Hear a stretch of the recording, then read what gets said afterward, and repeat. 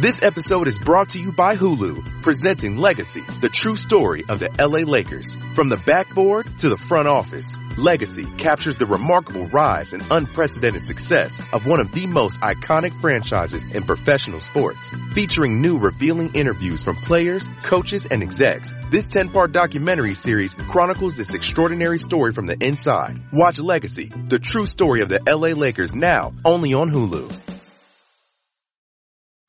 Pros in the know start with Lowe's, because Lowe's is doing more to make it easier for pros to get the supplies they need and get back on the job. Now you can get job lot quantities of the supplies and materials you buy most. Plus, to get you in and out faster, key items are now right up front where they can be bought and loaded up quickly with help from our dedicated pro loaders. Stop by the Pro Desk at your local Lowe's to learn more. So, Pro, now that you know, start with Lowe's. When you need help or advice, you turn to your parents or a trusted friend for help. So why go outside of Virginia, your home, when you need car insurance? Able Insurance gives you individual attention and won't turn you away no matter what your driving record looks like. Giving same-day personal service in the state of Virginia for over 30 years. Able Insurance, 979-0814 is the number. AbleInsurance.com is the site. I want the whole world spin my record. Cheryl, the Hooded Styles, check game, stay free records. Oh, shorty girl fit to death and I'm massaging. Bad news even be massaging. I got a city hip, I be massaging. Pinky rings on my finger, I'm massaging. I got a speedboat concert cause I massage. I coming through about a whole Econo Lodge. I be massaging. I be massaged. I'm coming through with Cadillacs and massaging. Yeah, both subconsciously massaging. I got GPSs, I be massaging. I catch croaker fish cause I'm massaging. I like a macaroni plate, I be massaging. Even oodles and noodles, I be massaging. Straight out the ghetto cause I'm massaging. I got ice around my neck cause I'm massaging. Or even gold teeth, I'm massaging. A pinky ring iced out cause I'm massaging. I got 100 million. What up, do? Welcome to the Ball Hawk Show podcast. I'm Jamal Hawkins, getting everything situated, all these different cameras and devices. Man, it's good with y'all on Martin Luther King Jr. Day, man. Shout out to the great and late Martin Luther King Jr. for all his efforts and his ability to stand 10 toes down on his beliefs and sacrifice his life for the betterment of minorities and the rights of minorities. So let's not forget, this is just a holiday that you play video games or don't have to go to school. A great man died on this day. Celebrated on this day. So the great Martin Luther King Jr. Salute. So today's show, 1 hour show, as we, that's the goal, 1 hour. Got a lot on the docket, man. Rams, Saints recap, Patriots, Chiefs recap. We're going to talk about Roger Goodell and the decision he could make according to the rule books. Tony Romo is a hot topic right now in sports because of his great color and commentary skills and his ability to predict plays that offenses will probably run. So I want to pose some questions about Tony Romo and not just his future in the booth, but maybe his future as a coach. And I think we got JaVale on the line. Is that JaVale? Is that you, man? Yes, sir. What's up, Hope? All right, got JaVale call in. So before we get started with football talk, we got to talk boxing. Agent the Problem Broner fought this weekend and fought Manny Pacquiao. If you guys didn't see the fight, I want to play something for you guys, and then I want to get y'all discussion on who it's called the Bird Box Weekend in Sports for a reason. So just listen to Adrian Broner right quick. Adrian? Yeah, bring your motherfucking ass over here. I got a lot to say. We're going to conduct this professionally, or we're not going to have an interview. You make the decision. What did you think about the fight? I beat him. Everybody out there know I beat him. Everybody out there know I beat him. I controlled the fight. He was missing. I hit him clean more times. I beat him. You averaged 8 punches. Less than 8 punches was the most punches that you had in the round, and it seemed as though you couldn't get close enough. It already sounded like you was against me. So I already ain't got a fair shake talking to you. But let me talk something. Let me let y'all know. I want to thank the whole hood who came out here. I love y'all. I did this for the hood. Y'all know I beat that boy. What they trying to do is they trying to get that money again with Pacquiao and Floyd. But it's cool. I ain't worrying about it. I'm still that nigga, man. I'm on top. Cincinnati, stand up. West side. 2 sides. You're 3-3-1 in your last 7 fights. What will you do next? Hey, I'm 3-3-1 my last 7, but I'll be 7-0 against you. Well, that wouldn't mean much. That's the end of this interview. Adrian, the problem, Broner, is just a problem to his damn self. This is the real reason why. And JaVale, turn your radio down, man. We can hear a little echo or whatever device you got going. Yeah, Adrian, the problem, Broner. Oh my God, the live is blocked in Make It Tame Music. Man, if they don't chill out with that trying to block me, God dang it. Well, I tell you, these Facebook federales be on it. Anyway, I guess they tried to get me because I played that clip right there. But, you know, I mean, what they expect people to do in the media? We're going to play clips. I don't own the clip. Showtime, y'all own the clip. But anyway, back to Adrian Broner, man. He's a problem to himself. He's delusional. I want to say he's delusional once he see the fight. He's going to realize he's delusional. We don't know what that man felt like he did. I said in my video on YouTube that, you know, fighters, hey, man, I don't know. He ain't land but 50 damn punches, okay? He landed 50 punches. You can't win like that. Pacquiao ain't landed 111 or 112, but Adrian Broner is now a big mouth punching bag for anybody that want to get back in boxing or anybody just want to get a big payday. Fight Adrian Broner. You guarantee a big check, and you damn near guarantee to win. So that's all I wanted to say about Adrian Broner. Pacquiao is washed. Don't fight Floyd Mayweather Pacquiao. Don't do it. He's going to beat you quick, fast, in a hurry. You're old now. So just give it up to Pacquiao. I'm sorry. I love what you stand for, Pacquiao, and what you do for your people. But boxing-wise, stay your ass away from any top flight 147. Keith Thurman, Sean Porter, Terrence Crawford, Danny Garcia, any other big name, Errol Spence would destroy you. Stay away from any big name 147 Manny Pacquiao. Trust your boy. Go get a rematch with Jeff Horn. But if you fight one of the big dogs and big names at 147, these young boys gonna take all the money you was gonna get to your people, and you're gonna be assed out like Martin said. I'm just trying to tell you. So, T, what's good with you, dog? Anything y'all want to say on Adrian Broner and Pacquiao before we jump into the other bird box or what's going on in the NFL? A whole lot of trash, man. AB better not ever get back in the ring ever again, man. We can skip the rest of his segment. You know, Soulja Boy more relevant to AB, man. Hey, AB, Broner, get him out of here. The dude that had a draw with Jesse Vargas, Broner. My boy said he did it for the. He said he did it for the hood. The hood, yeah. They need to test him, man. He must have been hanging with James Bones Jones and all that. Hey, he on some other stuff. He ain't hanging with James Bones Jones because James Bones Jones, at least he still win. God, dog. Yeah, I mean that's because he got elite. That's just elite genes. AB is garbage. He can't get high and then try to go on national on pay-per-view and get smacked around the ring by Pacquiao. I mean, that fight was terrible. I mean, it was. Don't get me wrong. I put you like this. I was entertained, but it was awful. You know what I'm saying? Because I knew what was coming at the end. You feel what I'm saying? So this was probably the worst Broner fight I've ever seen. Like, the fight with him and Jesse Vargas was good. The Mikey Garcia fight was bad, but at least Mikey was punching him in the face a lot. You know what I'm saying?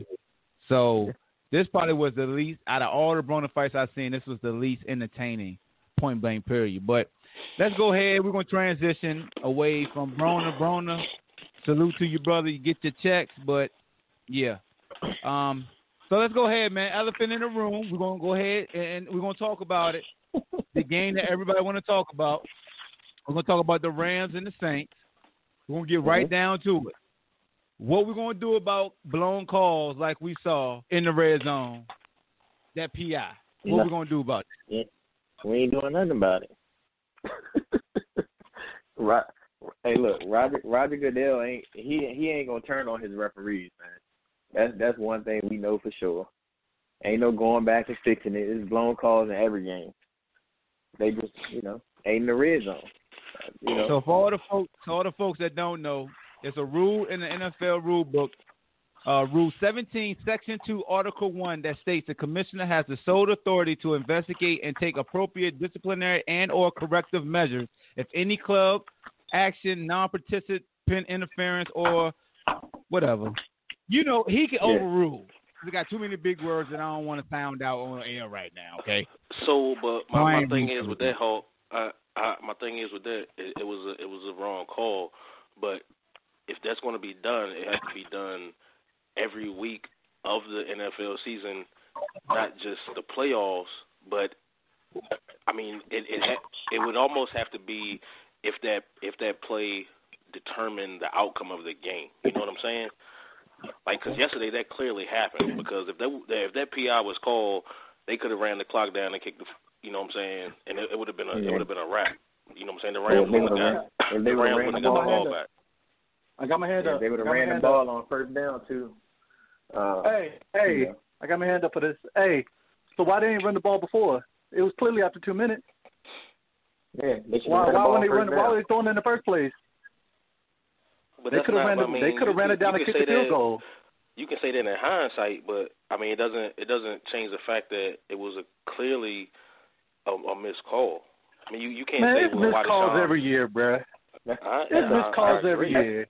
Yeah, that's probably the worst missed call I've ever seen in my life. No. It's not the worst call you ever seen in your life. What? Remember what happened with Brett Favre when they hit him in the backfield? 10 minutes after the whistle went off? You remember that? He got hurt, so punch drunk, he over here throwing interceptions. Remember that? Oh. Everybody want to talk about revisionist history or whatever. And let's go to the tuck rule. We can talk about the tuck rule, too. That's probably the worst non-call ever. Well, I'm sorry, it was called, but they made up a rule to kind of back up Tom Brady. But that's another story for another time. But, I mean, one call don't dictate a game killer. I'm sorry. I ain't going for it. And even still, they still had a chance to beat them. They still had a chance to beat them. I don't want to hear it. I think here's the thing that gets lost. Anytime we talk about calls, everybody always says a lot of calls, but you have to fix it. Like this doesn't fix the issue. This just every year we're gonna bitch about a call that should have been made instead of making sure a call like this doesn't go unnoticed. Like the face mask. Does that play need to be challenged? Well, let me get to the point. In the CFL, they have a rule to where they can review calls like that. Like that interference call or the face mask call. Things that can determine, like, it's almost like basketball. The last 2 minutes, if the refs got to huddle up and the ball went out, we could go to the monitor. It's like certain parts of the game where a call can't be missed. I mean, let's all keep it a stack. We know that if it happens in the last 2 minutes, we're going to say they lost the game right here. That's the human reaction. And sometimes it's the truth because it was a turning point. Yes, Sean Payton should have ran the ball on first down. Yes, he should have did this. Yes, they should have had a chance to do that. But to me, that allows us to gloss over the issue, and that is, was that referee a former Ram or not? Yeah, I just saw an article on that like 30 minutes ago. Is that true? Yeah. I don't know if it's true. It don't matter to me. Let me look it up. Here's the thing too, Hawk. Here's the thing too. Huh? Even if they do convert it, they get the PI call, right? They haven't been able to run or get a yard all game, right? So, okay, we stop you. Okay, give you what, 30 seconds? So no, but they in field goal range. They've been able to run that clock all the way down. The Rams wouldn't have got the ball back. The Rams had two timeouts. Right? Rams had 2 timeouts. It would have took additional time. It would have took additional time off the clock that allowed the Rams to line. Like, I ain't do the math, but the Rams would have had less time than what they had when they did get the ball back to kick the field goal. You feel what I'm saying? So very true, because they've been getting held to field goals all game. You know what I'm saying? So, I mean, if we hold you to another field goal, all I got to do is come down and score. I mean, it may be harder, but knowing the type of genius that they saying McVay is, I'm pretty sure he could have cooked up something. I mean, let's be honest, man. Everybody want to talk about the refs and everything like that. I mean, you still have control over that game. I don't want to hear it. Hey, no. Hey, look. So that wasn't Phil. As a Minnesota fan that deals with stuff like this all the time, I don't want to hear it. Hey, but that wasn't the only. That wasn't the only bad call or missed call in the game. That wasn't the only one though. You know what I'm saying? There was multiple. I mean, you know what the problem? I got with it. If they start, I mean, like Hawk said, maybe in the last 2 minutes of the game, but if they start reviewing every call, the game's gonna be too long. Yeah, like, there has to be a limit to it. You know what I'm saying? Like the last 2 minutes, I agree with you, Hawk. I'm with that. But anything beyond that, hell no. Like that's not gonna work. Yeah, it's gonna kill the game. Yeah, I agree with that. Here's another thing, Hawk. Even with that rule you just said about what the commissioner can go and you know, overrule say something about it, overrule it, they're not going to put the Saints into the Super Bowl. So what does it matter? No, but they not. He's not going to do that anyway. Roger Goodell rapping his referees, dog. Like they can cancel any hope to that. I don't know if that is going to make the game. Go ahead. I'm saying even if he were to go back and review it and overrule it, it's not going to change the outcome. Rams are still going to be in the Super Bowl. So, I mean, how do we know that? You got to put the Saints to the Super Bowl. How do we know the Rams are in the Super Bowl? How can you just say that? I'm saying after you. So you're going to tell me if he overruled the call? Are you saying during the game, or he's going to go and review it after the game? So you're going to tell me after he reviewed it after the game? It's a rule, yeah. Huh? It's a rule that say he can overturn it. Right. So what does that entail though? I mean, it would be a Wednesday or Thursday game where they play the last 2 minutes. That's a great point. Somebody made that point. Somebody said if he overruled it, you basically dress up, warm up to play that last whatever time was left when that interference happened, and the Rams still had 2 timeouts. Somebody was like, you play that back out. I don't know. 4-4, you all. I'm just saying, man, we got to fix it somehow. Somebody, I got my dog Patrick up here saying, how do you deem what's obvious and what's not? I think anybody in America would say that's an obvious miscall, that PI. And it was a helmet. He fapped his ass. He fapped him. There's a lot of miscalls, bro. But there's none that obvious, man. There's obvious. Look, here's the thing. I understand that holding happens every time. I understand illegal contact may happen every time. But we're talking about when the ball is the focus to a player. Like when the ball is the focus. Like that's not a judgment call. That's an obvious missed call. Yes, go back and review that. And deem that you missed that. Give a half spot foul to, whatever you got to do. I'm not arguing that, but I know calls are missed all throughout the game. That's why I said you got to break it down to like the NBA do, the last 2 minutes where you can review things, because that was the issue with that. It's a part of the game in the NBA where the ball is hit out by somebody else, and it's not the time where they can review it. They get it wrong. We adapt to that. So. Right. But if you open up that Pandora's box of what's obvious and what's not obvious, you put it in somebody else's judgment, and that's when you're going to be going down this Pandora's box again. So you can't continue. There's difference. I think there's different levels to it. How is it? Check this out. Now let him finish. Check this out. Let him finish. Let him finish his thought, because he won't done yet. Okay. But let him finish. Okay. My bad. Keep going, Patrick. Keep going. So what I'm saying, though, is you're going to say that was an obvious DPI call in that particular instance. But I'm saying going forward, if we're going to deem what's obvious and what's not obvious, then next thing you know, it's going to be a call that's marginal that everybody in America is going to say that ain't no damn way that should be DPI. And next thing you know, they're going to call DPI, and then we're going to be opening up. Should we really open that box up? That's my opinion.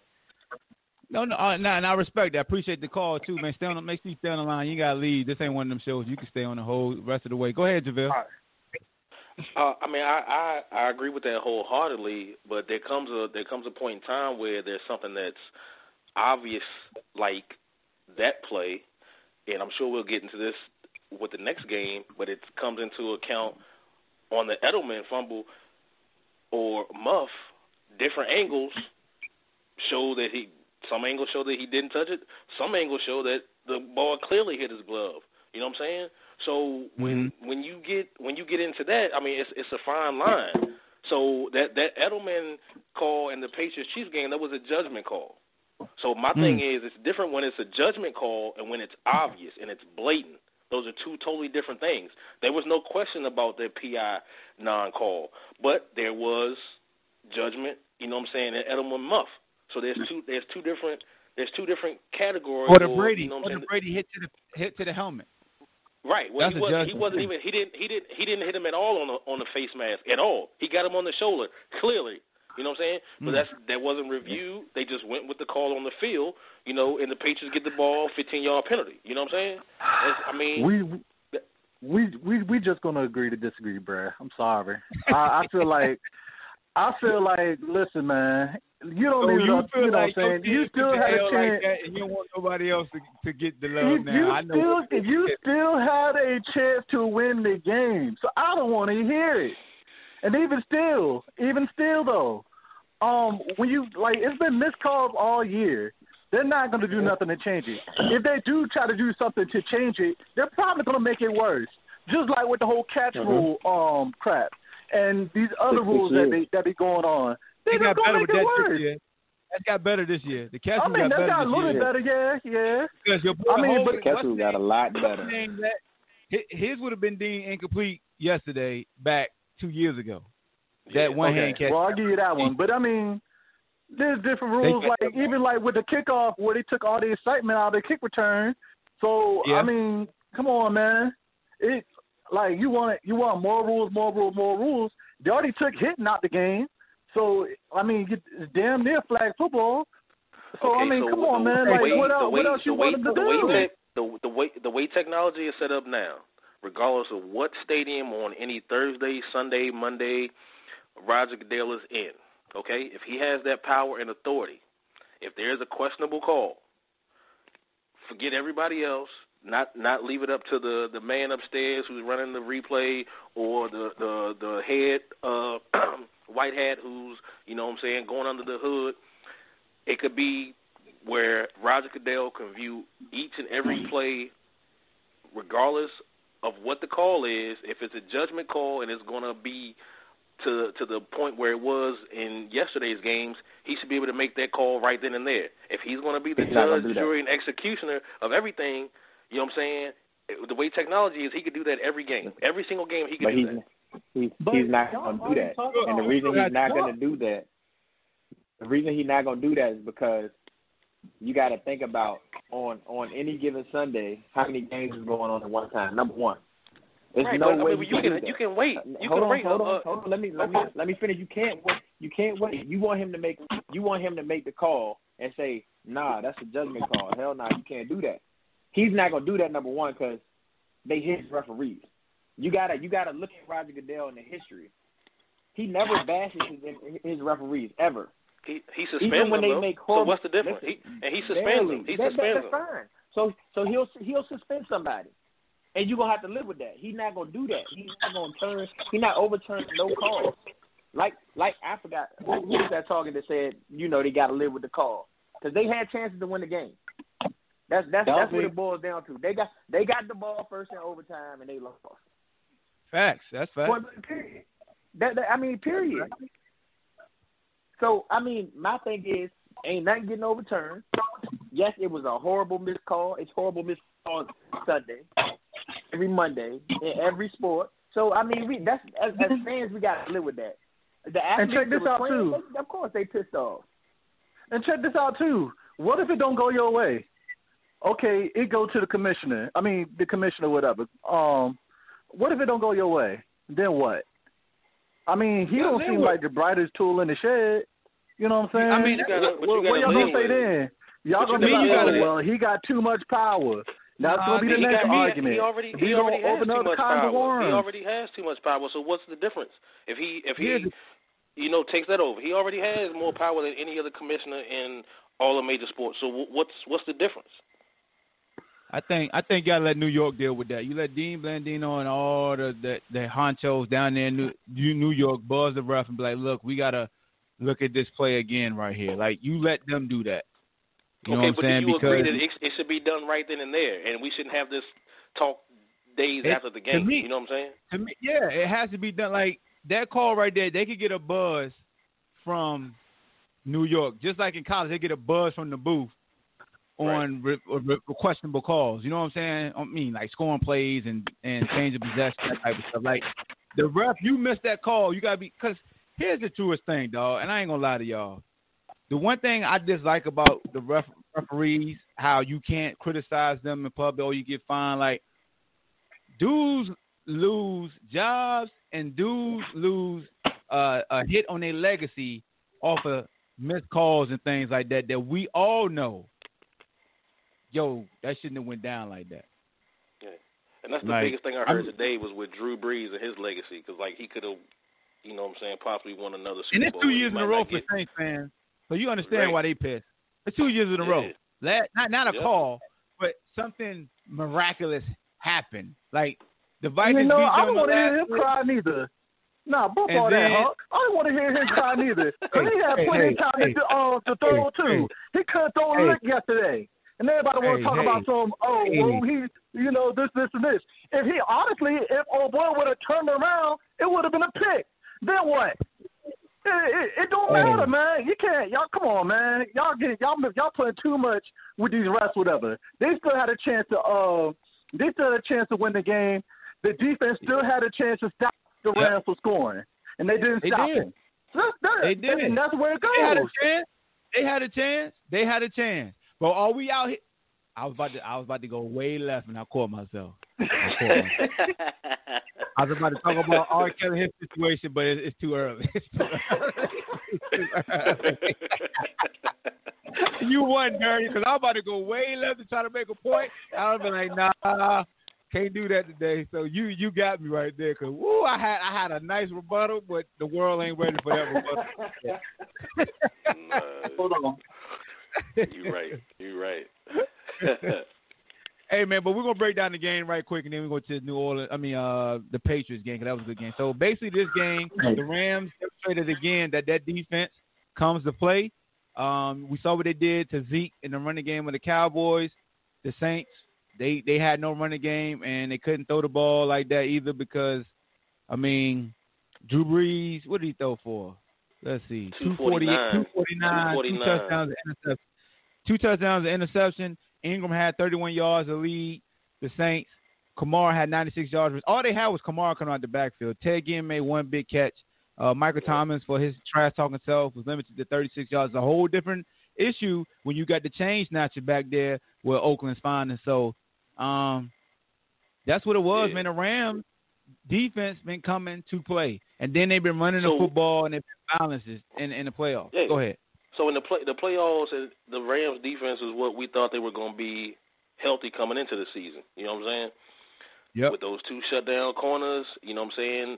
And if people were running on them because Wade Phillips had to change, and give more help to his secondary and not be able to go man. You know what I'm saying? That's why yesterday Kamara with 11 receptions out the backfield. Like, that's totally different. But Michael Thomas was shut down, though. You know what I'm saying?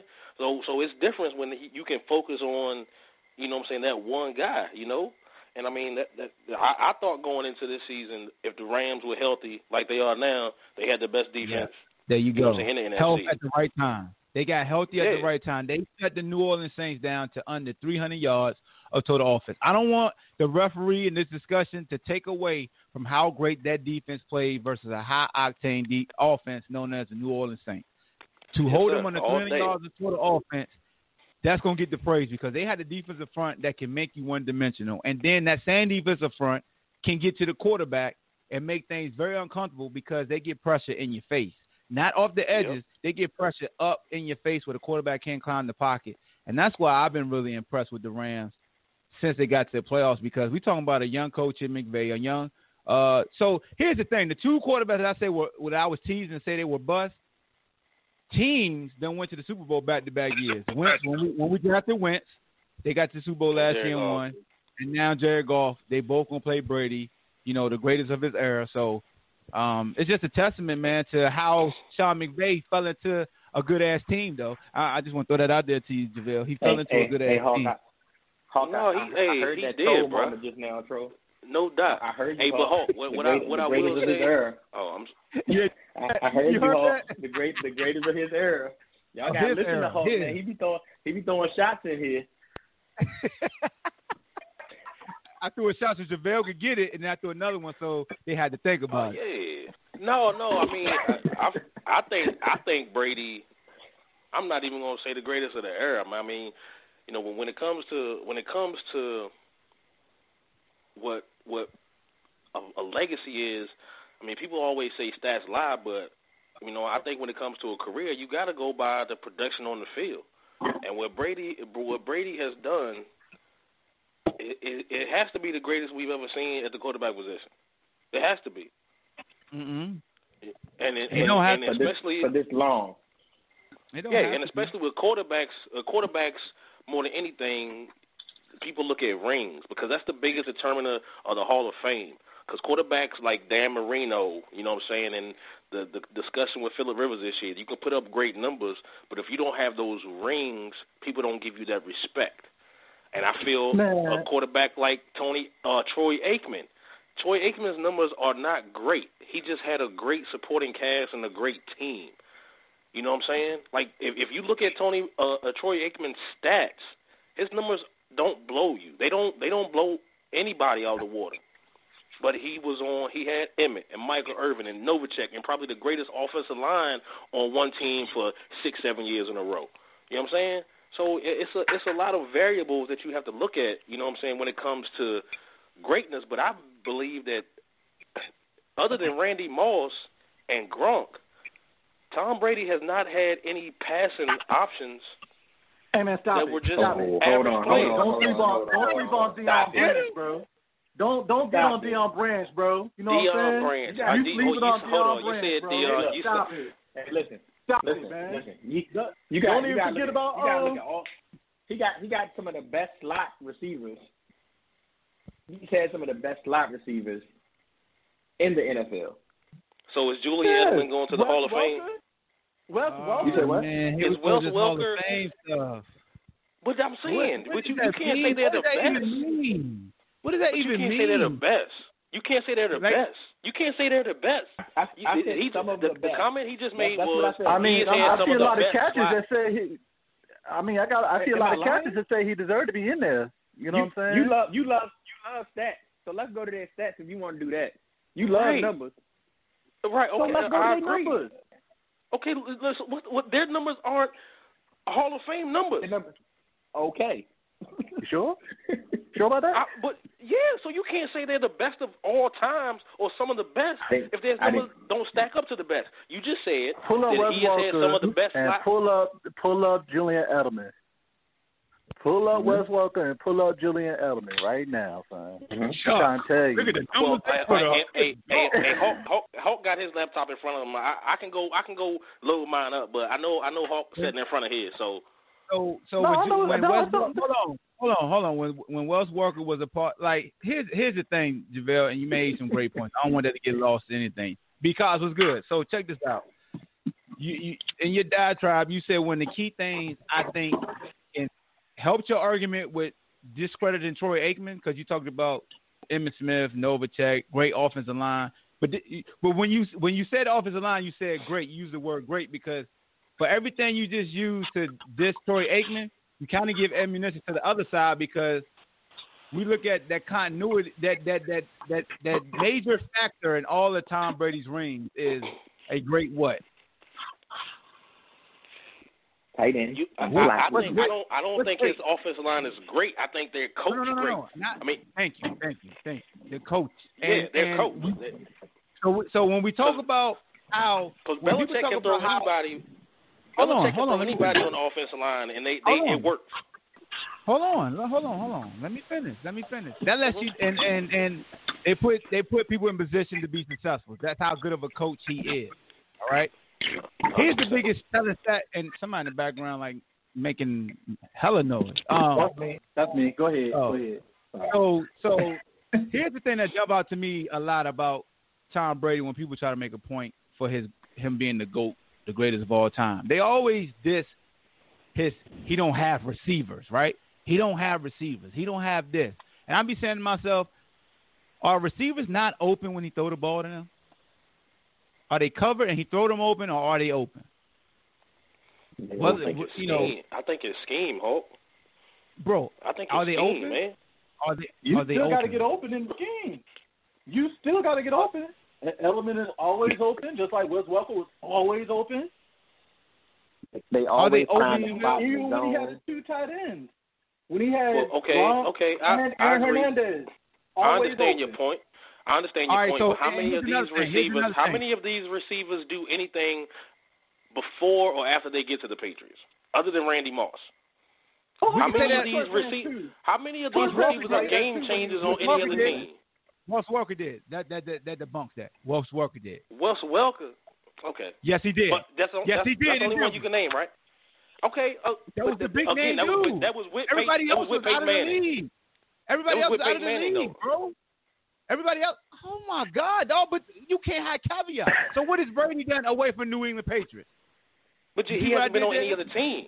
All right then, okay. Most of these receivers ain't been on any other team. They out the league when they done. Yeah, what are we doing? The goal is getting the championship. I mean, what else is there to play for after you've been there multiple times? Here's the thing that I'm trying to explain is when we talk about, you just talked about Troy Aikman, you discredit him because of the greatness around him, but the greatness around Brady, we use that to elevate him. But I don't look at it greatness because I look at there's good players, there are above average players, there's Pro Bowl players, and then to me a great player in the NFL is Hall of Fame. And Troy Aikman has had Hall of Fame players all around him, offense and defense. The team. Troy Aikman had one Hall of Fame receiver. I said team around him. Running back, so wide Tom Brady, receiver, lineman, so the Patriots team is ass. The Patriots team is ass. I didn't say that. See, you putting words in my mouth. I didn't say that. But so how many other offensive weapons has Tom Brady had that's been a Hall of Famer other than Randy Moss? So Corey Dillon not nice? So Corey Dillon not nice? He's not a Hall of Famer. He's not a Hall of Famer. I see what he's doing. I see what he's doing. I'm trying to make a point. I'm not trying. I know the point you're trying to make because it's the most elementary point there is. You're using, if you have so many great players, then it makes it somebody's easier. doing more with less. Makes it easier. What's it makes it easier. What's more dangerous, scheme or players? It depends because Bill Belichick has a scheme. He doesn't have to have great players. So I don't agree with that all the time. Thank you, JaVale. Don't talk no more. Thank you. So, I mean, you can say the same thing about the 49ers with Joe Montana. He had great players around him. JaVale, you just said something that hurts your whole argument. You said he got a scheme where you don't need great players. You just said it. I didn't say that. Right, but he has done it without great players. The Cowboys didn't do it. You can't make that argument. The Cowboys didn't do it without great players because they had great players. They had multiple Hall of Famers. So how can you can't differentiate that? You just said Belichick don't need players. He got a scheme. Right. You said that. I didn't. I understand that. I know I said that. That's why I think what Brady has done is more impressive because he hasn't had great players around him. He hasn't had his team. I understand. I'm agreeing with you because so Josh McDaniels' offense shows you that you don't need Pro Bowlers to be highly successful, right? It's not Josh McDaniels. That's Belichick. Shit. Belichick was still successful when Josh McDaniels went to the Broncos. How many rings did Belichick win without Josh McDaniels as the offensive coordinator? When Josh McDaniels left, did they win a ring after that? Nope. Well, he was with the Broncos 2 or 3 years. They didn't go to the Super Bowl at all. Did they win when Josh McDaniels left? They did not win the Super Bowl. Again, I'm not saying winning. I'm just did they go? You just try to do it with other players when they left the Patriots. What did they do? So what did they do when Josh left them? Did they win a ring? Nothing. It's like when people say hey, Captain it's 40 11 games, 40 on the line. It's 40 on the line. Here. Yeah, he right here. And that's why I want to talk to my Patriots. He's the biggest Patriots fan I know. That's my man. I want to hear his opinion. What? So 40 gonna make me gonna hush me? I didn't say he gonna make you change. I didn't say he gonna make you change. He gonna get this work just like you. He get this work just as much as you. Man, I don't duck nowhere. You can't tell. I don't care. I don't care. I didn't say you was ducking nobody. I said I want somebody else's opinion. I said I want somebody else's opinion. You want somebody co-sign and save your ass right now because you said I don't need you to save me. You can't give me no other Hall of Famers. You can't give me no other Hall of Famers. You cannot give me no other Hall of Famers that Tom Brady had other than Randy Moss. You just helped me. Whatever, man. You helped me. Whatever. So how many? So let me how many Hall of Famers? How many Hall of Famers don't got rings? But they not great because they don't got rings, right? Other than quarterbacks, again, and I preface that at first by saying quarterbacks. I said quarterbacks are judged on rings. That's what I said. You brought out motherfucking Corey Dillon. You think Corey Dillon is a great player? Are you serious? He was great with the Patriots. I'm just saying. He was great. Come on, man. And he was great, and he was good when he was with the Bengals. I mean, yeah, like he was trash. He won't. I'm just saying. And then for you to say how Julian Edelman isn't a Hall of Famer, I mean, I hate to say it. I hate to say it. Come on, man. Come on, man. I don't listen. Hey, I mean, y'all say different. You want to know something that's so brilliant?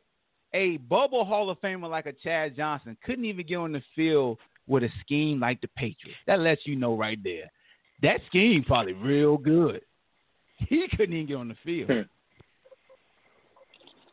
And also, hey, Hawk, I'll put it to you like this, because, I mean, I had to give it up to Tom Brady yesterday. I don't really, you know what I'm saying, this is the second time I had to give it up to him after the whole Atlanta fiasco. But the thing is like this. Tom Brady had a system put around him, right? Starting with the system. The system was pretty much carrying him. It was, you know, for him to come in and be able to take Bledsoe's spot. As you see through the years, you start to see him perfected.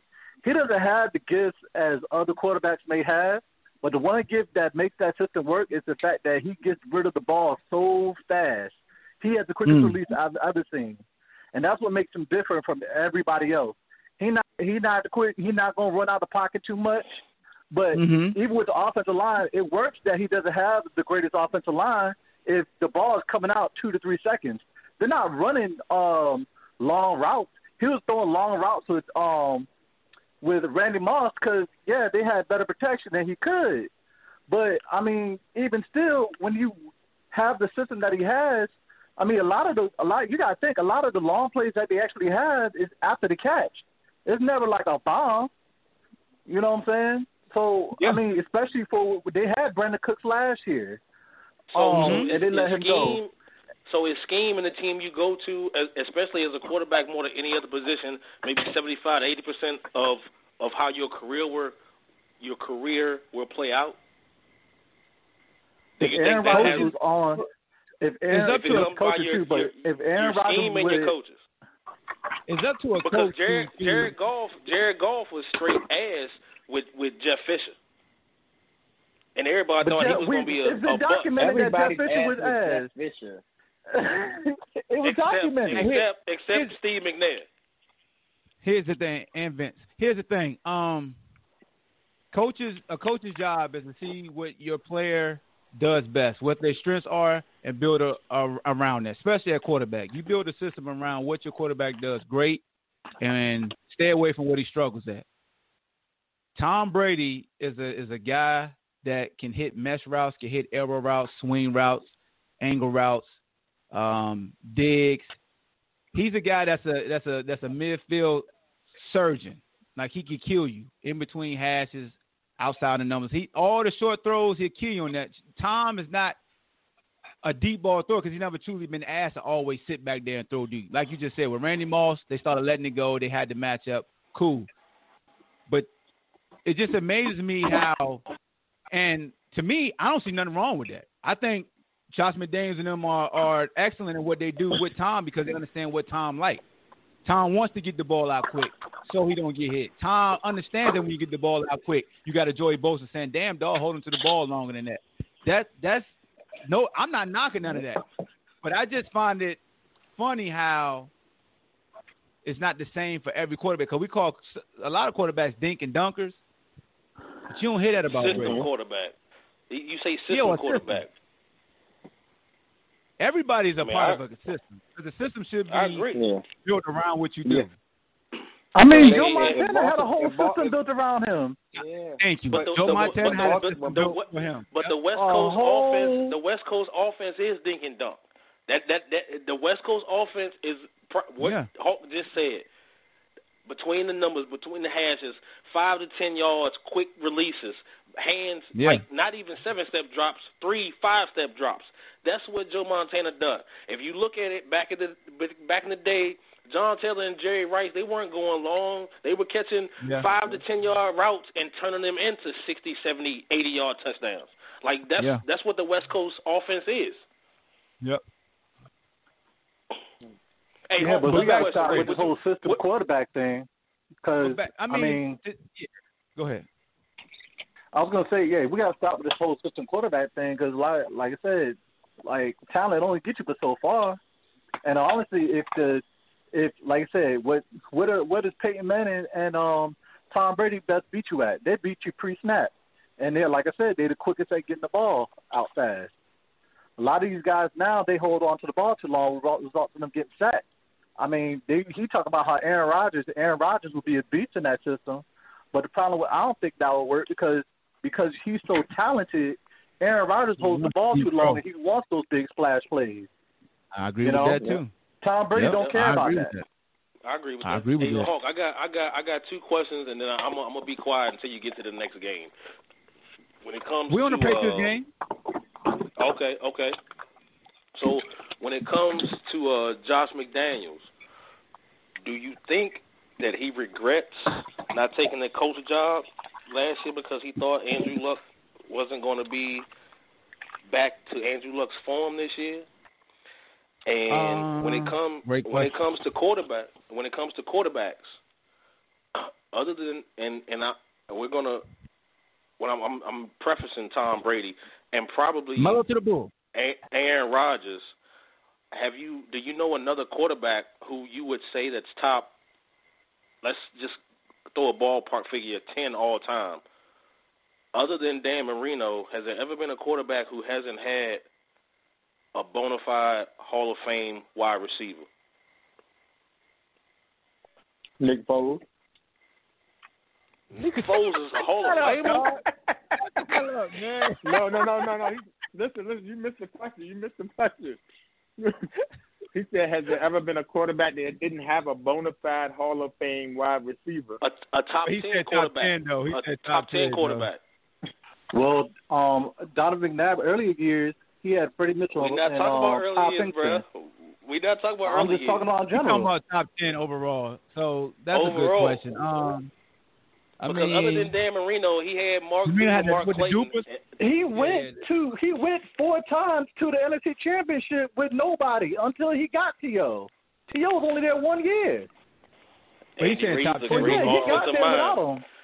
Andy Reid's a great offensive mind, brother. Yeah, his great offensive mind ass ain't been to the damn Super Bowl but once. He saw that yesterday with his great offensive mind ass ain't giving defense a break. Because I understand, but Belichick's a great coach, man.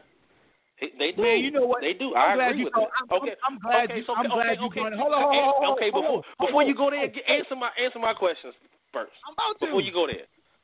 I'm sorry. My bad. Hawk. My bad. Hawk. I'm not excited. The mic was close. So, Josh McDaniels, I don't think he regretted because for the simple fact is he understood. Somebody cut their radio down in the background. Look, man, the Patriots the perfect situation for him. You feel what I'm saying? Like everything's set in place. The organization does a great job of drafting, developing guys. And even though Andrew Luck is healthy, he still would have to come through New England.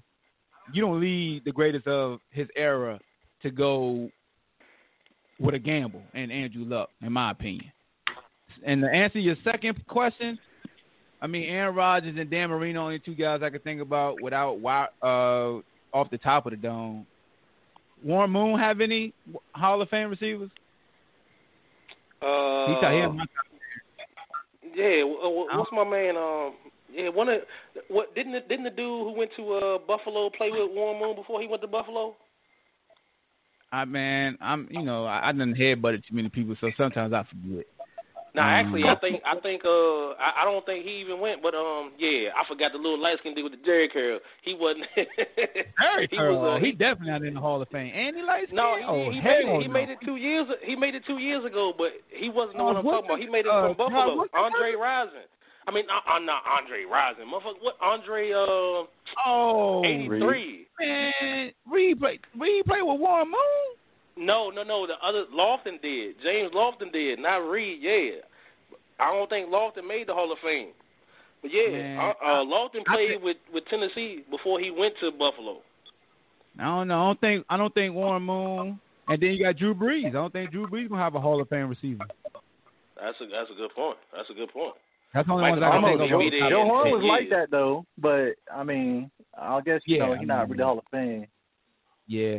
That's a great question, though, Bill. That's something that somebody we could really dive into and see about. But you got to think too. A lot of these guys, that's not even a fair question because a lot of these wide receivers come and go. They burn out, and even still, you got to understand, everybody got Hall of Fame talent. Josh Gordon had a Hall of Fame talent. But when it comes to the wide receiver position, the Hall of Fame voters are stricter on their position maybe than any other. It takes wide receivers years, whether it's Chris Carter, Art Monk. Like, you got to be special to go in your first 2 or 3 years on the ballot. Like, some guys take 10, 15 years. You know what I'm saying? I got this for you, JaVale. Dude, if we took Randy Moss' New England Patriot years off his resume, will he still be a Hall of Famer? Yes, sir. What he did with the Vikings. We count Tom Brady? So we can actually kind of put Tom Brady in there, unless you count Gronk as a tight end. That's a Hall of Famer. But I mean, he was there with Brady a little bit, but they didn't win rings. Right. No. Yeah. I mean, but see, to me, like I said, quarterbacks is different because quarterbacks touch the ball every play. Like, even if it doesn't go, if it's a pass play, it doesn't go to a wide receiver, it's still a back out of the backfield or a tight end. So Brady still gets his numbers. 40 said you slow. You always bring something to the table we don't even think about. Hey, 40 don't want to call in. I told him, let me get back to my screen. Man, 40 cursed too much, man. 40 said he don't want to come in because he cursed too much. He called people. He called him my man. Yeah. My dog. Because I'm not biased. Idiot right now. He called him Bill an idiot right now. Bowman is biased. Bowman's a fake ass. Bowman's a fake ass Redskin fan, so I can't wait till Tom Brady fucking retires, and we'll see how much of a Patriots fan he is. Well, I mean, Mello in Chicago. What happened? Because your boy, Mello's in Chicago. Tom Brady. Yeah, I heard he got released already. That whole system up. You said what? I said Tom Brady messed that whole thing up because Garoppolo was supposed to have been the heir apparent. That's what Bill Belichick was going to move along with. They got the same agent, too. Tom Brady's smart. He got the same agent. Go get that money, double dip. But Melo got released, I heard, already. And I heard he got released. He got released already? Unless Wet was lying. Nah, this guy said they agreed to deal. Hold on. Tell me. I hope he didn't get released. Yeah, they said they're gonna trade. They said they're gonna trade or waive him. Damn. Actually, trade or waive him. Man, we can't even have a Melo celebration. Play a game for the Bulls. God dang it. I mean, he's gonna go to LA. Yeah, he gonna go play with Bron, cuz he going to play with Bron. Man, I ain't trying to hear all that, man. I'm mad now. I ain't talking no more. How we gonna cut Melo? Speaking of being mad, because I gotta do some cooking real quick. Hey, hold JaVale, because I gotta get it hard. Hey man, I heard your little soliloquy about Duke and BA, right? So I just want to say you was when talking about Zion, talking about, yeah, you know, they got dunked on the other side, and they carried back and dunked on the other dude. No, your boy got shacked on. Sean Kemp, Charles Barkley. Like, come on, man. How you going to disrespect? How, bro? You know he got dunked on harder than you just said he got dunked on. Come on, man. No. I'm not. You're a UVA fan, but come on, man.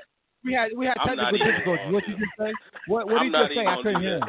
What did you say? I'm not even going to do that. What did you say? I couldn't hear you because my sound effects was going on. What happened? What happened, Dane? I hear you. I see what you're doing, huh? It's okay. Zion, when he dunked on J Huff with the AN1, when he got fouled on the wrist and he still muscled it down and fell down and got up and not needed jump in the celebration, he got us. Hey, yeah, he had to not. He had to not need celebration. You a Duke fan? You a Duke fan, homie? No, he a North Carolina fan. Oh, really? Oh, so why are you even talking about us? Damn, he left? Crickets. What the hell? Nah, he a Duke fan. Oh, is he? Oh, yeah, man. That's fuck. I mean, hey. He gonna call hey, Hawk. Yeah, hey, I've been dealing with that, Hawk, but you know what I tell them, man? Like, I take, and I saw you talking to a couple of people. I ain't chime in, but I take that respectively because, you know, their excuse is, oh, we lost our point guard and woo. Bruh, if you got the top 3 players in the country last year, it don't matter if 1 player or 2 players down, you should still be able to beat us, right? And we played our worst game of the year Saturday.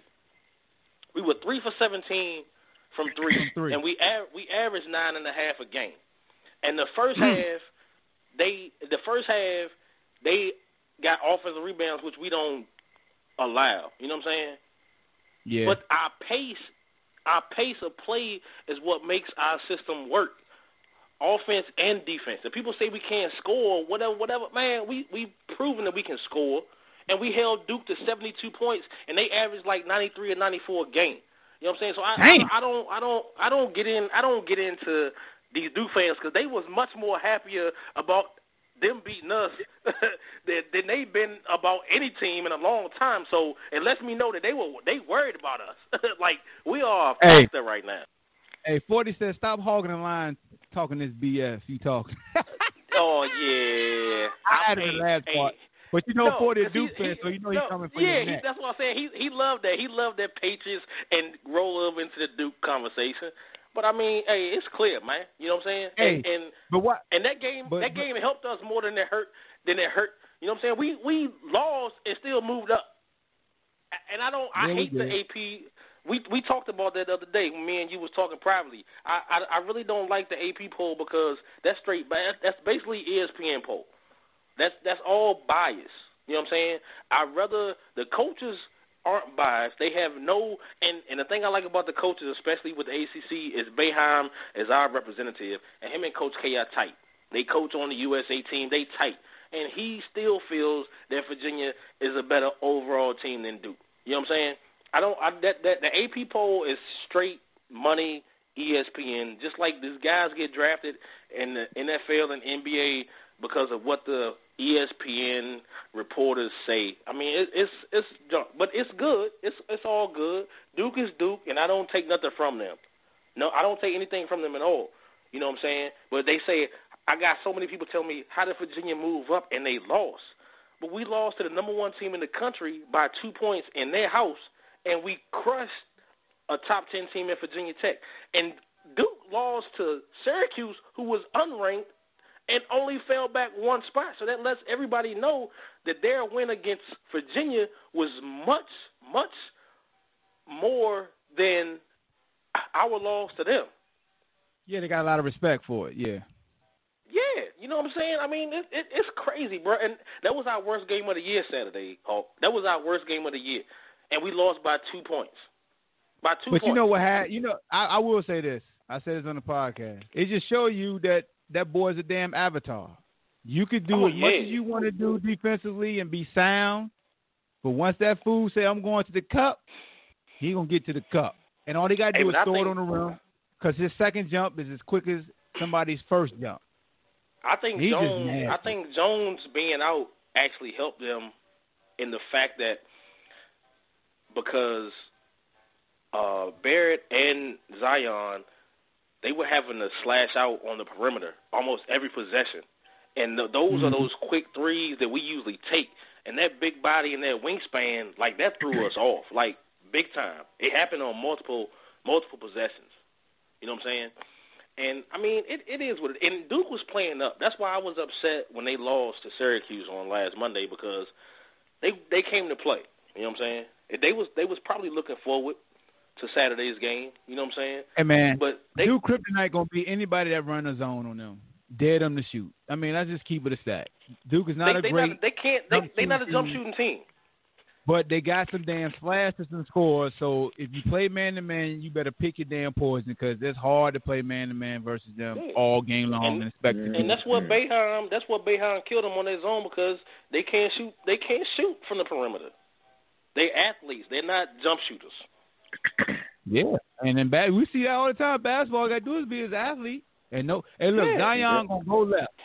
Give him the ball on the right wing. He gonna dribble one time with that right hand, cross over to the left, and once he take one step, I dare somebody get in his way, because he's gonna jump over your ass. Yep. And he shows you. And I mean, the kid not just gonna settle for jumpers. So you got to get that dude that in that aspect. Zion is not going to be influenced by you backing off. Like, if you play him like you played Ben Simmons, he gonna eat that cushion up. He just gonna drive to the cup on you. You know what I'm saying? That's one thing I respect about the young blood, is that even R.J. Barrett, he just said, you know what, Kihei on me, I'm taking him all the way to the cup. I know he's a good defender, but I'm longer than him. I'm athletic. Right. I'm going to take my chances. And I respect, that's why I ain't bitch about losing that game, because Duke didn't fall into the jump shooting spell that we always want them to. They went to the cup. They did what they had to do. I wasn't upset. I wasn't upset about that, man. You know what I'm saying? I mean, obviously I wanted us to win, but I mean, I wanted a loss. I didn't want it to come to Duke or Carolina or Tech. I can say that. But, I mean, as I told you, at the end of last season, I'm not about regular season no more. Like, I expect this right now. You know what I'm saying? Us being top 5, 10, I expect that, as long as Bennett is still on the sideline. But, I mean, a loss is a loss, man. You know what I'm saying? People upset about how did we move up? We weren't the only top 4, 5 team that lost. Michigan lost to a Wisconsin team we already beat. we already beat Wisconsin. You know what I'm saying? You know what I'm saying? And it's just I just don't like the political aspect of the college athletics. You know what I'm saying? Because Duke losing to Syracuse, who was unranked, they should, even if they beat us by 2 points, they should have dropped down to 5 or 6. Syracuse was unranked. I think that what saved Duke is that they beat us. It balanced it out, because we know in basketball, one loss doesn't dip you like in football. Basketball, they give you more leeway with a loss. That truly helped them out. You know what I'm saying? Even it out, and then the loss. Who lost? Michigan lost.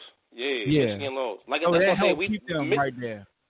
Right, and that's probably what bumped us up instead of staying at 4, is because we beat Wisconsin. That's who beat Michigan. And not only that, Tech was a top 10 team. That wasn't even a game. Yeah, we dogged them. They was top 10. Yeah, we dogged them.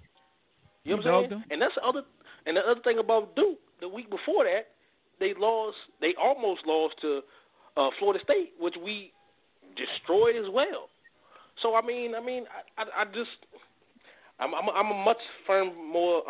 much more of a believer in the coaches poll, because they don't have any bias, man.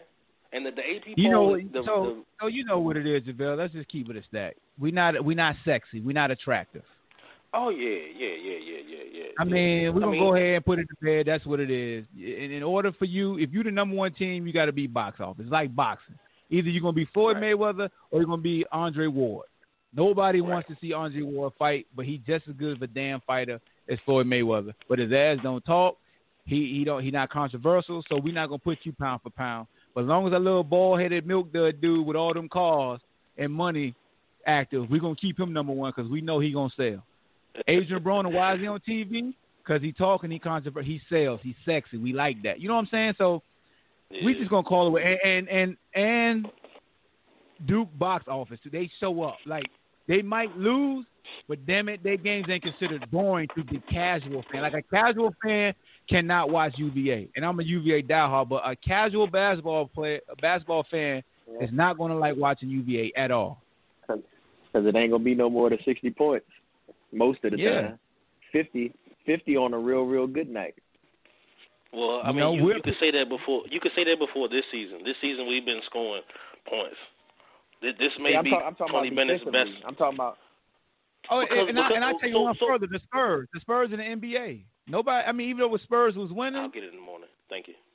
You feel what I'm saying? Like, we always joke around like the Kobe era, and I always say it was the Tim Duncan era. But I know why people call stuff the Kobe era, because Kobe is the flashy one. Tim Duncan was born.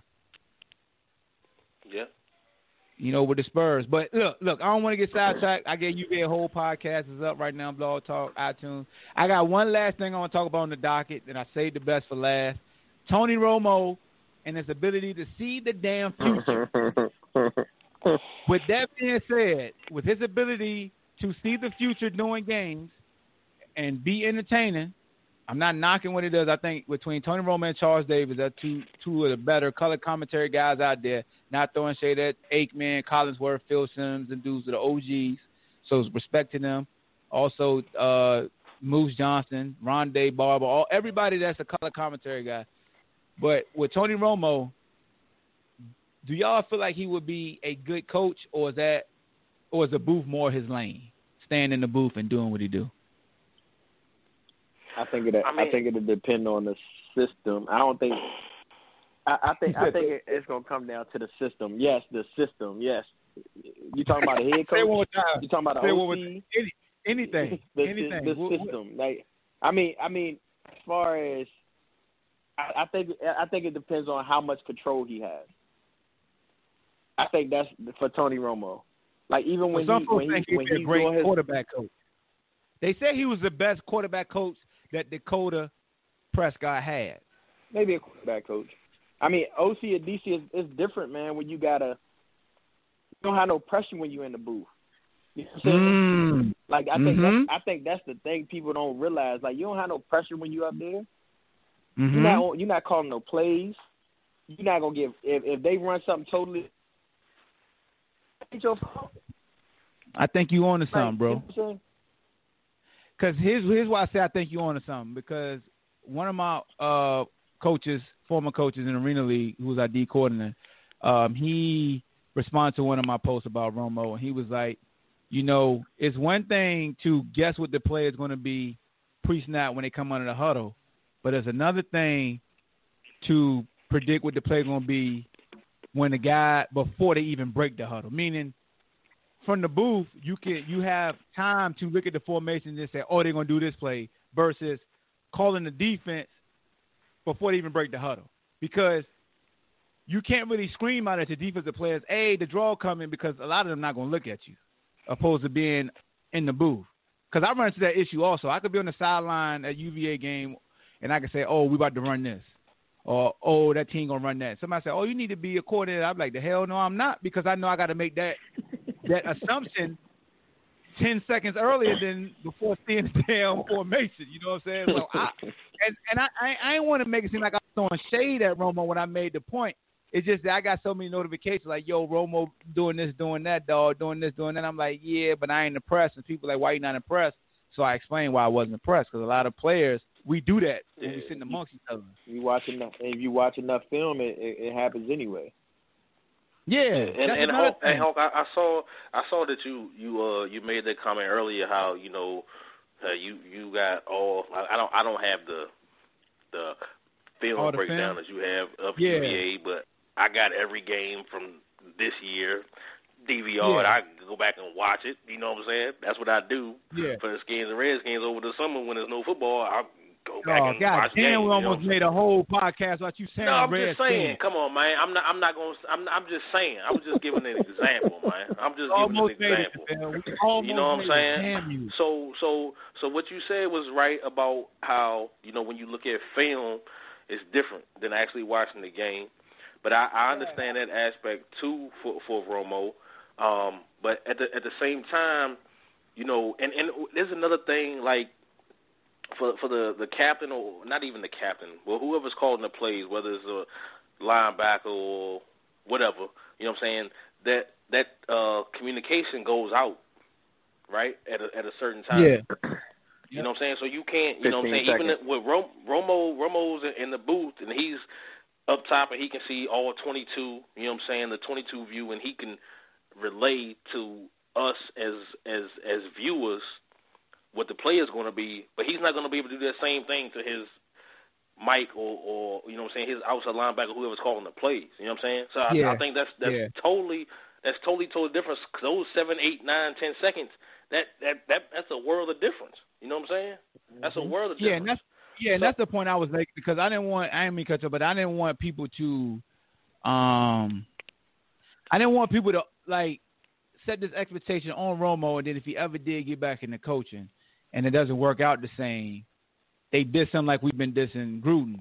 You feel what I'm saying? That's why I came out just like, look, man, there's a difference between being Nostradamus up in that booth, because there is no consequences if he's wrong. If Romo says, hey, it look like they're going to do this and say he come down, if he's wrong, he could say, oh, and he could think of this too. Like, I don't. Yeah, well, I know why they did that.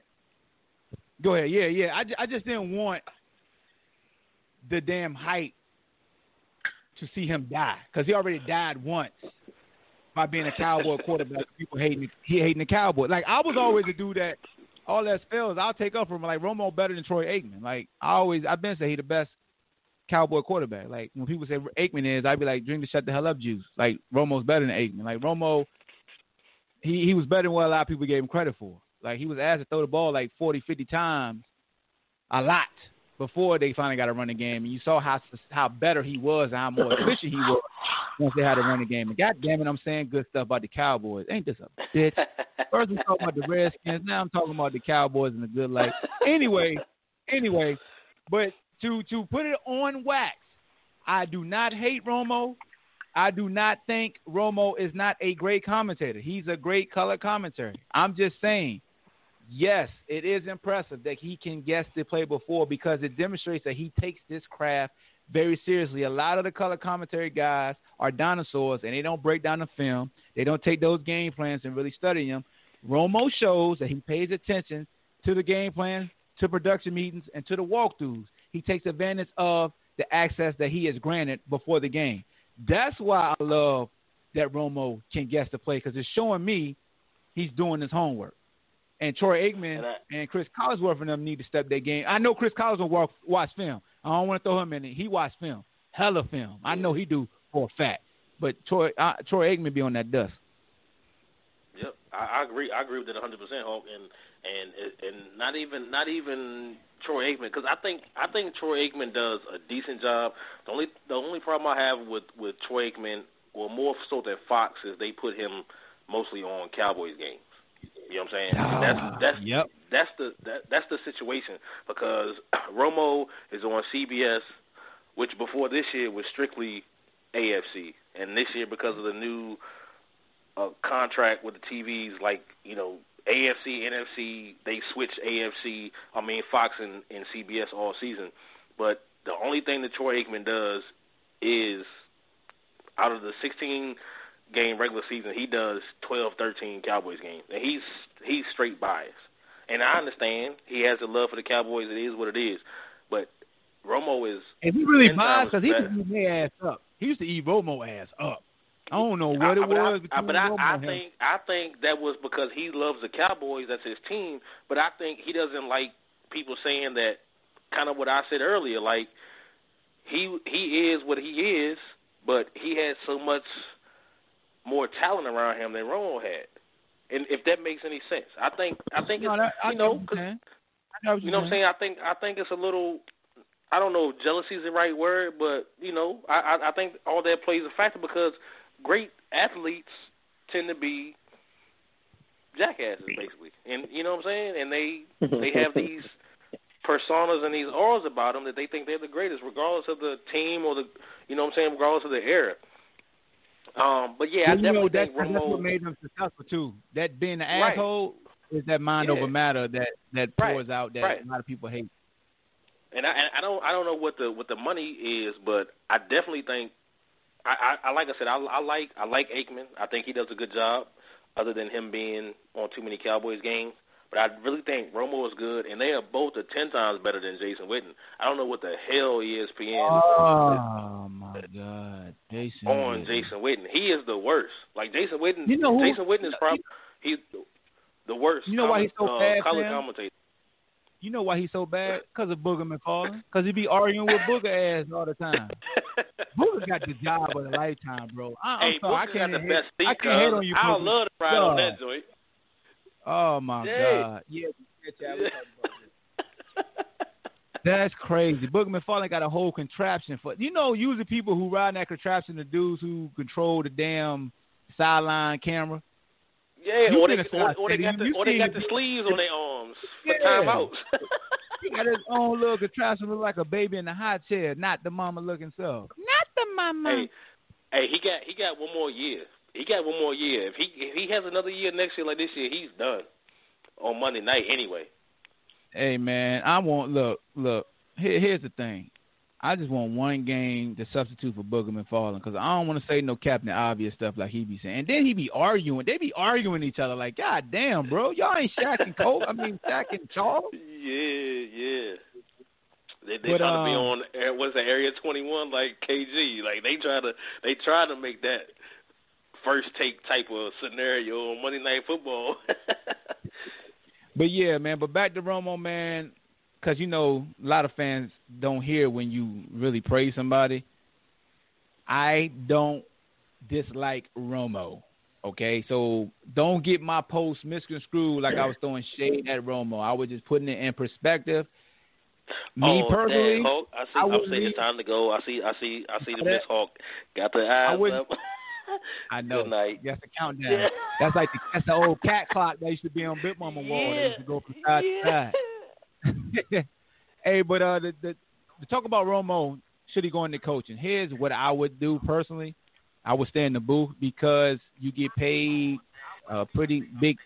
He get paid good, and the hours are less, and he can't be wrong. He can't get a win or loss record. You know what I'm saying? So that's me. What y'all think he should do? You think he should get back in the coaching or stay in the booth? I think he should stay in the booth. I mean, Tony Romo has a legacy, per se. He ain't never finished nothing, but he had a legacy. If he go on the sideline, all that's gonna come in the, he couldn't even get it done on the field. Why you gonna bring him down? And he made the Super Bowl as a commentator right now too. Salute to Tony. That's my thing. That's my thing. If he can make a Super Bowl right now after 2 years in the booth, he's probably not going to be a Hall of Fame quarterback. And he's the best. He just stay his ass in the booth. He's considered the best at his profession. I feel like Charles Davis is right with him, but I don't argue with somebody say Tony's the best because he's demonstrated. I love him because he busts his ass to prepare for games. Both teams, he knows them inside and out. When you listen to what he says, he's educating and giving you a synopsis of top to bottom what's going on in the thought process. So that's why I love when they bring in former, especially quarterbacks. And I'm not a quarterback, but when a quarterback is willing to go behind the mic, that lets you know how much they got to think about pre-snap. That when we say a quarterback's just trash, I'm like, by whose standards? Because them motherfuckers got to know a lot. And, the one thing I say about Romo, and like I said, I'm a Skins fan, but I think what he's done the past few years is great. But he reminds me a lot of John Gruden because John Gruden done the same thing. John Gruden was on top of his game when it came. You know what I'm saying? And I think that's how Romo modeled. You know what I'm saying? His color commentary after because John Gruden was doing the same thing. He was telling you, well, they're going to run this play, or they're going to do this, or the blitz is coming from here, or extra protection is coming from this side. Like that's what he did. You know what I'm saying? But so I think getting $100 million. I mean, I can't. You can't say that. You can't say. I never hated on Gruden for taking that money though. I could talk all the trash I want, but they had $100 million out there. I would have killed him if he would have took that. I would have made a video like you dumb as hell. Yeah, but so, I really think Romo saw what Gruden done. You know what I'm saying? His last 2 or 3 years, and he modeled he modeled himself after that, and I think he's on that level. I'm not saying he's gonna get $100 million because he's never been a head coach, but he has been a starting quarterback for 10, 12 years in the NFL for the most prominent franchise in the league. So I'm not gonna say nobody's gonna pay him $100 million, but if he has another year next year, I'm at 70, 80 million. I don't think it's all around. Hey, look, I won't put nothing past anything because John Lynch got a front office job. You know what I'm saying? With 49ers. You know what I'm saying? Like I don't put anything past anybody because JaVale, when we talked about the college polls, we said all the time, hype.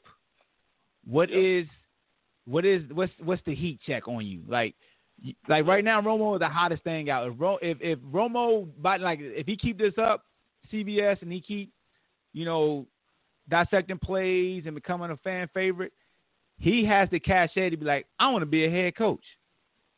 Yeah. And then somebody will be like, I want to sell tickets. I'll give you a job, Romo. How much you want?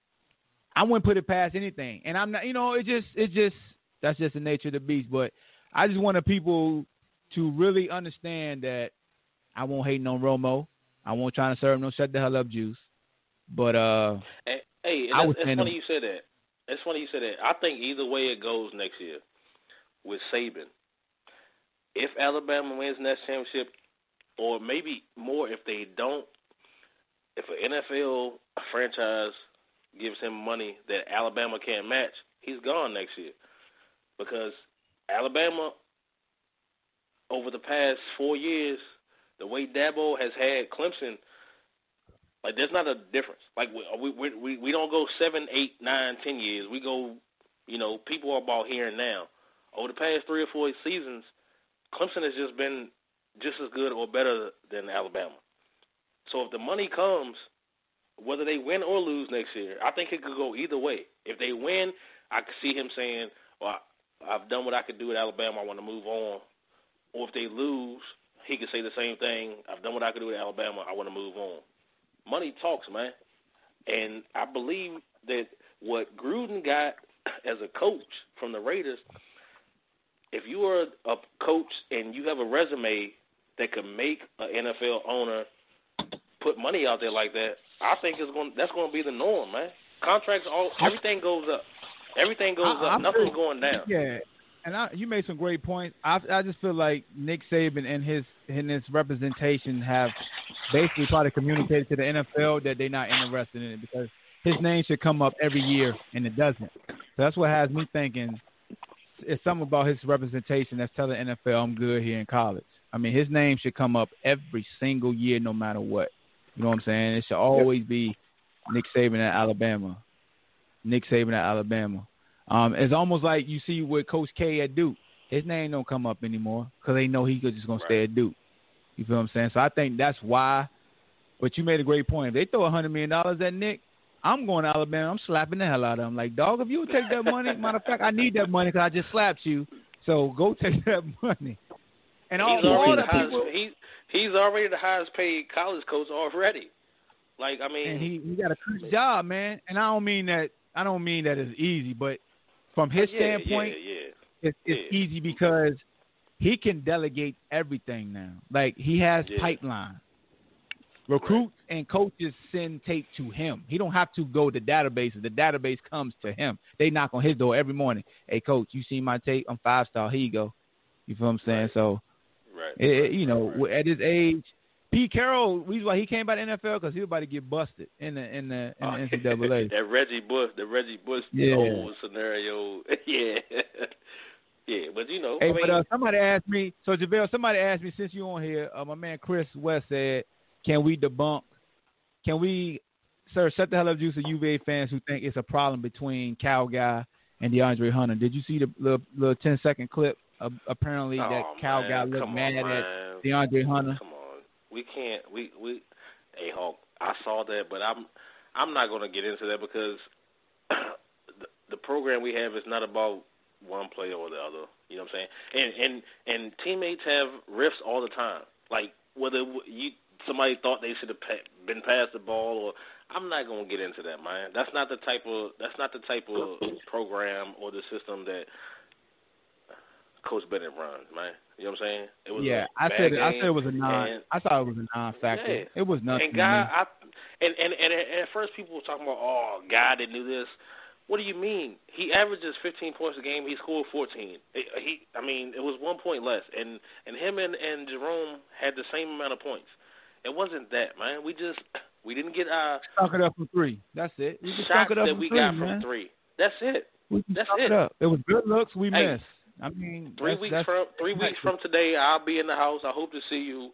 Duke comes to town, and I want to hear all this same shit that all these Dukies are talking, because we took this loss. We took this loss good because we weren't worried about it. I got one question for you though, because I thought about my podcast. I want to hear your thoughts. What's Jay that? Huff. Will you know? I think the past 5 or 6 games, Huff has come along. However, for what Salt does, he doesn't have to score to be a productive part of our offense, because the screens that he sets are phenomenal. Like he's a difference maker in our offensive set, even though he doesn't have to score. And Huff can't do that right now. But what Huff can do is Huff can open up the perimeter. Open up the middle, because 4s and 5s who guard him have to step out because he can shoot the three. You know what I'm saying? But I feel that he is not this year, but he has come along. But next year he's going to be more of a factor. Let me ask you this question, because I posed it on my podcast, the episode I did for them that's up already. I just asked that. I saw people was coming at Jack Saw, and I said this was the wrong game to come at Jack Saw about some damn Jay Huff. I feel like you can actually use some of Diakite's minutes and give to Huff. I wouldn't mind having 2 7-footers on the floor. I agree, because Huff is basically a stress with Salt's just the way he makes the offense work with his screens, and he's not Diakite. I felt that this is my thing with our team this year, Hawk. I'm sorry. This is the first year that we haven't had a 4 or a 5 who is a consistent scorer. From Mike Scott to Akil Mitchell to Isaiah, we've always had a 4 who we could throw the ball into every 3 or 4 possessions down court, and they could get a bucket. You know what I'm saying? What's the other kid name that had the good hair? Anthony Gill. Yeah, and Gill. You know to me, Gill was the one who you could throw it to and they could get buckets. I don't think Isaiah wasn't the dude who you could throw in the block like that. But I think he could. Isaiah was basically a little bit better coordinated and faster that could shoot free throws Jack Saw. Yeah. Do the little things. No, I agree. But Jack got that girth. Like, people scared. Like wings and guards come across the middle, they look for him. And if you could put, remember I told you, and you got upset with me. You got upset with me. It was like whatever. It was the second or third week of the football season when I went to the game. I think it was the Miami game, and I hit you. I was like, "Yo, I went to the scrimmage before the game with this." I ain't talking about no damn scrimmage. Listen, I know that's what you I remember said. that. That's what you said. Hey, but Kie, man, hey, I know he only 5'8", 5'9", but the defense is what the coach wants, man. And especially if you got that on-ball defense, like if he can learn to stop, because he makes bad decisions. And I really put the game on him the other night because he had 3 or 4 turnovers. And when you lose a game by 2 points, those 3 or 4 turnovers come back to haunt you. You know what I'm saying? You know what hurt him? You know what caught up with him that he can't control? His height. His height on defense. This is the first game where somebody that truly he ran into a high level guard that truly understood how to use the size advantage versus him. But the thing I think about that is if Jones was, like I said earlier about Guy and Ty, because if him Jones not being there, Right, it would have been different because Zion and Barrett they flashed out like almost every possession. So just them flashing out, putting their arms up and that. But they got to handle the ball. 7-foot wingspan. And I'm saying. Out. Right, that's what I'm saying. That helped Duke out more than people understand that. You know what I'm saying? Yeah. But go ahead. I ain't mean to cut you off. No, but it helped them out, and you know, like I said, I don't take anything away from Duke and all, but that was our worst game of the year, and I'm happy. You know me, I'm probably the diest UVA fan you know, and I feel that. What's that? And on that note, I'm gonna let you finish your thought, and then you gotta take us out because it's 7:00 and I'm way past the limit. But I want you to finish your thought. Nah, but man, good show, guys. We're wearing bandana and stuff. I ain't gonna be able to see. She's gonna black both my eyes. I'm just joking, America. I'm just joking. She's not violent. It's just like I was joking about Troy Aikman on Dust. You know how you got a comedy these days to get you in trouble. So my wife don't hit me, and Troy Aikman don't do Dust. Because it was probably a year ago when I thought she was blacking them eyes. Remember when I was talking when you wasn't there? I was like, yo, okay. Oh, yeah, I do. That one was crazy because that was like, Chucky Baby was like, damn, where Hulk go? Damn, I don't know, man. Yeah, that was crazy. Go ahead, though. Nah, but good show, fellas, man. That's good, man. It's 7:02, so we good. But he's still here. We come back tomorrow Wednesday, Hulk. Yeah, definitely. Tuesday and Wednesday, baby. We back on the dock. So we got to talk about Melo tomorrow. We talk about Melo. Damn it. Yeah. But we don't play till 9 tomorrow. I feel real bad about Wake tomorrow though, because they about to get that thing put on them. Damn, Danny. Yeah, I like Daddy, but we got a whole lot of backed up energy coming tomorrow, bro. But all good, fellas. All good. I'm about to go watch this VPI Carolina game, see what's going on. But man, you call him VPI. You so disrespectful. That's how you know you're disrespectful. You call him VPI. Yeah. So any nice subliminal. I like that. Yeah, any Carolina or Virginia Tech VPI fans, I'm going to watch them because I'm an ACC fan. You know what I'm saying? So and I don't like either one of you, so I really don't care who win. But I just want to see I'm a Carolina fan. Oh well, hey, Tech is good. We just treated them like they kindergartners and we seniors. Yeah, that's all. Oh well. It be like that sometimes. Oh well. I ain't worried about his old well. His old wells don't mean nothing. They don't hold no weight around here. Hey, what you got? What you take us out? What you got? Hey, you want to shout out Denzel, man? He the only Rams fan I know in Charlottesville. Yeah, man. Shout out. Yeah, man. Shout out my boy Denzel, man. Hey, man. Shout out Able Insurance. Yes, sir. If your insurance high, you better get on the phone and call them tomorrow. Because I got insurance for him and it's A1. But yeah. So shout out Able Insurance. Shout out my man Hawk. Shout out the crew. We gonna keep doing it how we do it, man. I see y'all boys tomorrow. And like Soulja Boy, we not from Bompton. We gonna holler at y'all. Drake.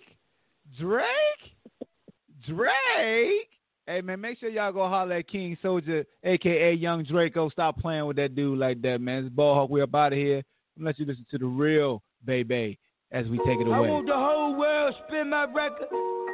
Cheryl, the Hooded Styles, check game, stay free records. Oh, shorty girl fed to death and I'm massaging. Bad news even be massaging. I got a fitted head, I be massaging.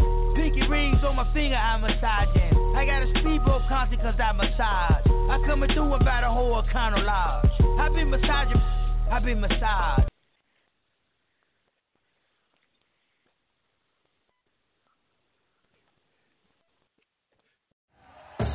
Thank you for listening to Believe. You can show support to your host by subscribing to the show and giving us a 5-star rating on your preferred platform. Check us out at Believe.com and search for BLEAV on YouTube.